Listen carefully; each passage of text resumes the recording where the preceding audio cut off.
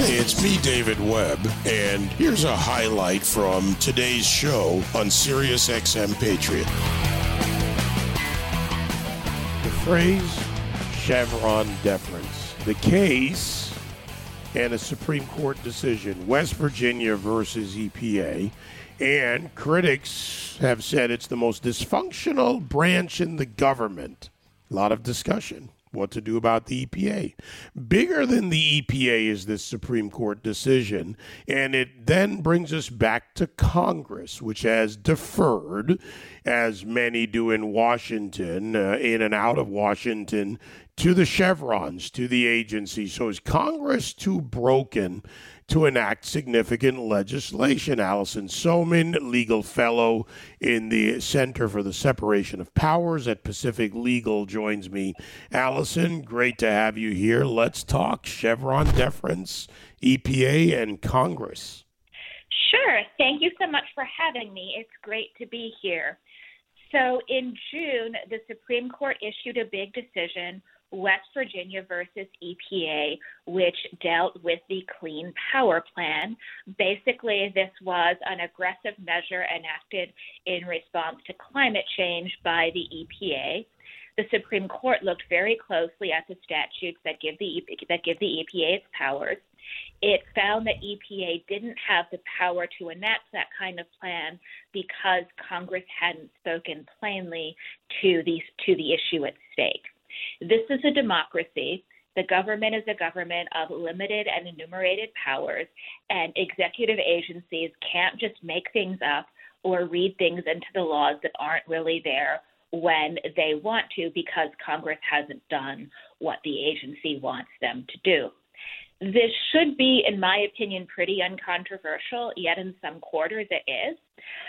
One of the arguments that's getting made is that Congress is too broken to legislate and step in and solve big problems like climate change. But when I look at that assertion, I find that that doesn't really seem to be true. Congress is plenty capable of acting when it wants to. The problem seems to be here that there's policy disagreement about what, if anything, should be done, not that there's something fundamentally broken about Congress as a body. And if the courts just throw up their hands and say, okay, the executive branch can do by fiat anything it wants to, it just makes the problem worse because Congress will say, okay, this big issue is somebody else's problem. We don't have to do research. We don't have to hold hearings. We can just go back to our districts and raise money or whatever it is they prefer to do. So that's what my piece is about, and thank you for giving me a chance to come on here and offer you a summary of it today. Well, let's keep going because we're going from summary to analysis, Allison. The last part you said, among many good points, of going home to raise money in your district. This issue around the EPA and with, especially related to climate change, is a case of an unsolvable argument, one that is better as an argument because there can always be a claim of we can't succeed, we don't win, we shouldn't do anything. There's so many ways to do this. Congress has abdicated its responsibility in many cases, and too many contradictions between the members alone supports that. So is Congress now not too broken, but more too unwilling to put it on the record? I think that's definitely part of what's going on here. Nobody likes to have to stick their neck out to take a controversial position or to act in response to a difficult problem. Yet that is Congress's responsibility. We saw the videos in elementary school about how a bill becomes a law. It's fundamentally Congress's job to write legislation. The executive branch, which is headed by the president, when enforcing the law, can do a little bit here and there to fill in details, but it's fundamentally not their job to write the laws. And if there's if there's a topic where there needs to be law, Congress needs to step up and actually write those laws. It's not the job of the executive branch to step in and pass laws on behalf of Congress. So I don't want to give Congress an out. I got to tell you, the dysfunctional branch. It's funny when I talked about the introduction. The EPA is talked about as the most dysfunctional branch. The most dysfunctional branch is the body that is supposed to represent the people, as you talked about earlier. We're a constitutional republic. We delegate those responsibilities to them. They're to exercise that on our behalf. And let's say you're a climate change proponent, right? You're all in on climate change, man-caused, all the things we're being told. Your representative speaks, shouts the idea that we're in radical agreement, but then they do nothing. The dysfunction's in Congress. I agree that this is a big problem, and it's not going to be solved by the executive branch stepping in to write laws for it. That just gives Congress the incentive to continue to punt.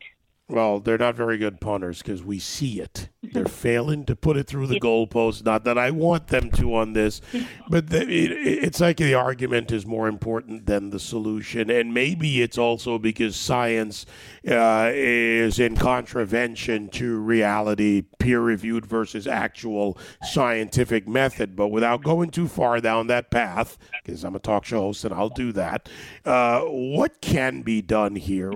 And do you see a path for Congress to actually begin to act, as well as the effect of this case on other agencies, or this Supreme Court decision on other agencies with respect to Chevron deference? So I want to be clear, Chevron deference is closely related to what was going on in this case, but the Supreme Court didn't actually really reach the Chevron issues. That said, I think that this case is going to have profound effects on how the federal government regulates. This case tells agencies you can't just strain statutes to the breaking point to do things that you want to do. You actually have to respect the constraints on your legal authority, or there are going to be lawsuits and your rules are going to be challenged under what this case calls the major questions doctrine. You're going to be challenged if the Supreme Court hasn't spoken plainly if Congress hasn't spoken plainly to the issue about which you want to enact rules. So I think the agencies will have to be much more careful when they're looking at these statutes. I think they're going to be careful to craft more limited rules, because if they're not more careful to make sure that their rules are within their statutory authorities given by Congress, they're going to face more lawsuits just like this one. By the way, I didn't mention this earlier. I absolutely love the title of your latest piece. I got to make sure I put this out on social media. Law and Liberty infantilizing Congress. Damn it, they're just a bunch of kids. Right? Maybe that's an insult to kids. They're infants spitting up on themselves and whatever over issues. Anyway, I digress. I really do love the title of that. Everyone, I'm going to make sure that's out there. Allison's article, Law and Liberty infantilizing Congress. So let me shift to the executive for a moment. Executive orders, attempts to carry the force of law, sometimes supported by regulatory actions. And again, I take your point on Chevron deference. While they do not speak to it directly, it has some effect. Is there a possibility of seeing some change, and maybe in light of what could be other challenges to agencies and from other states and individuals on this issue? Sure. So let me step back just a second, since I'm not sure all your listeners know what Chevron deference is. It's a legal doctrine that says when an agency enacts a rule that interprets a statute, and the statute isn't perfectly clear, and then a court, in hearing a lawsuit about that rule, will defer to the agency's interpretation. So this sounds like it's a little bit drawing in the weeds, but the problem here, what tends to happen is that agencies tend to interpret statutes where there's even the least little bit of ambiguity ambiguity to make the agency's powers bigger. And so this doctrine over time has really helped to nurture big government, and the courts have essentially enabled the executive branch growing beyond the bounds of its limited and enumerated powers under the Constitution and under various federal statutes. I think at least some of the current Supreme Court is awake to the problem. Justice Gorsuch, in particular, has put out signals that he's interested in revisiting this doctrine because he's seen the ways that the court has, that the executive branch has expanded beyond the constraints of its statutory powers.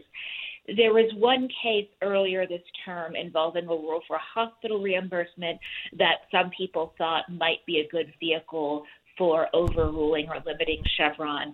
That didn't happen, I think, because the court just found that this underlying statute was clear, so they didn't need to reach the Chevron deference issue. That said, I think that there is real interest in this court on limiting Chevron, on limiting doctrines that enable the government to grow big by encouraging deference to the executive branch.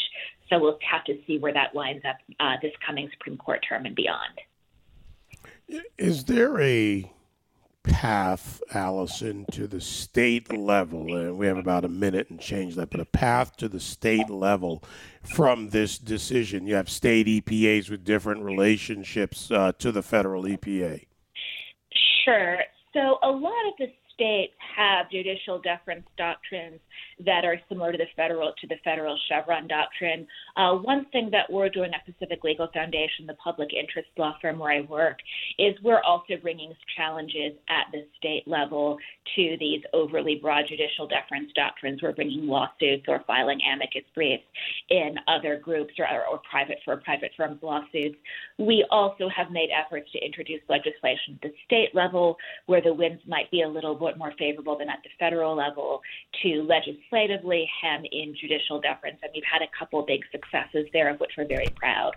So absolutely, I think there's room to improve things in the states, even when the climate may be where the climate may be a little bit more favorable than the federal level. And I think that other groups and individuals who are interested in this should definitely get involved in the states as well. All right. The battle is on, as they say. Allison Somin, legal fellow in the Center for the Separation of Powers at the Pacific Legal Foundation, pacificlegal.org. As always, you can get all the information there. Great article, Infantilizing Congress. I'm going to run with that one for a while. Thank you. Thank you. I enjoy being here. Thank you, Allison.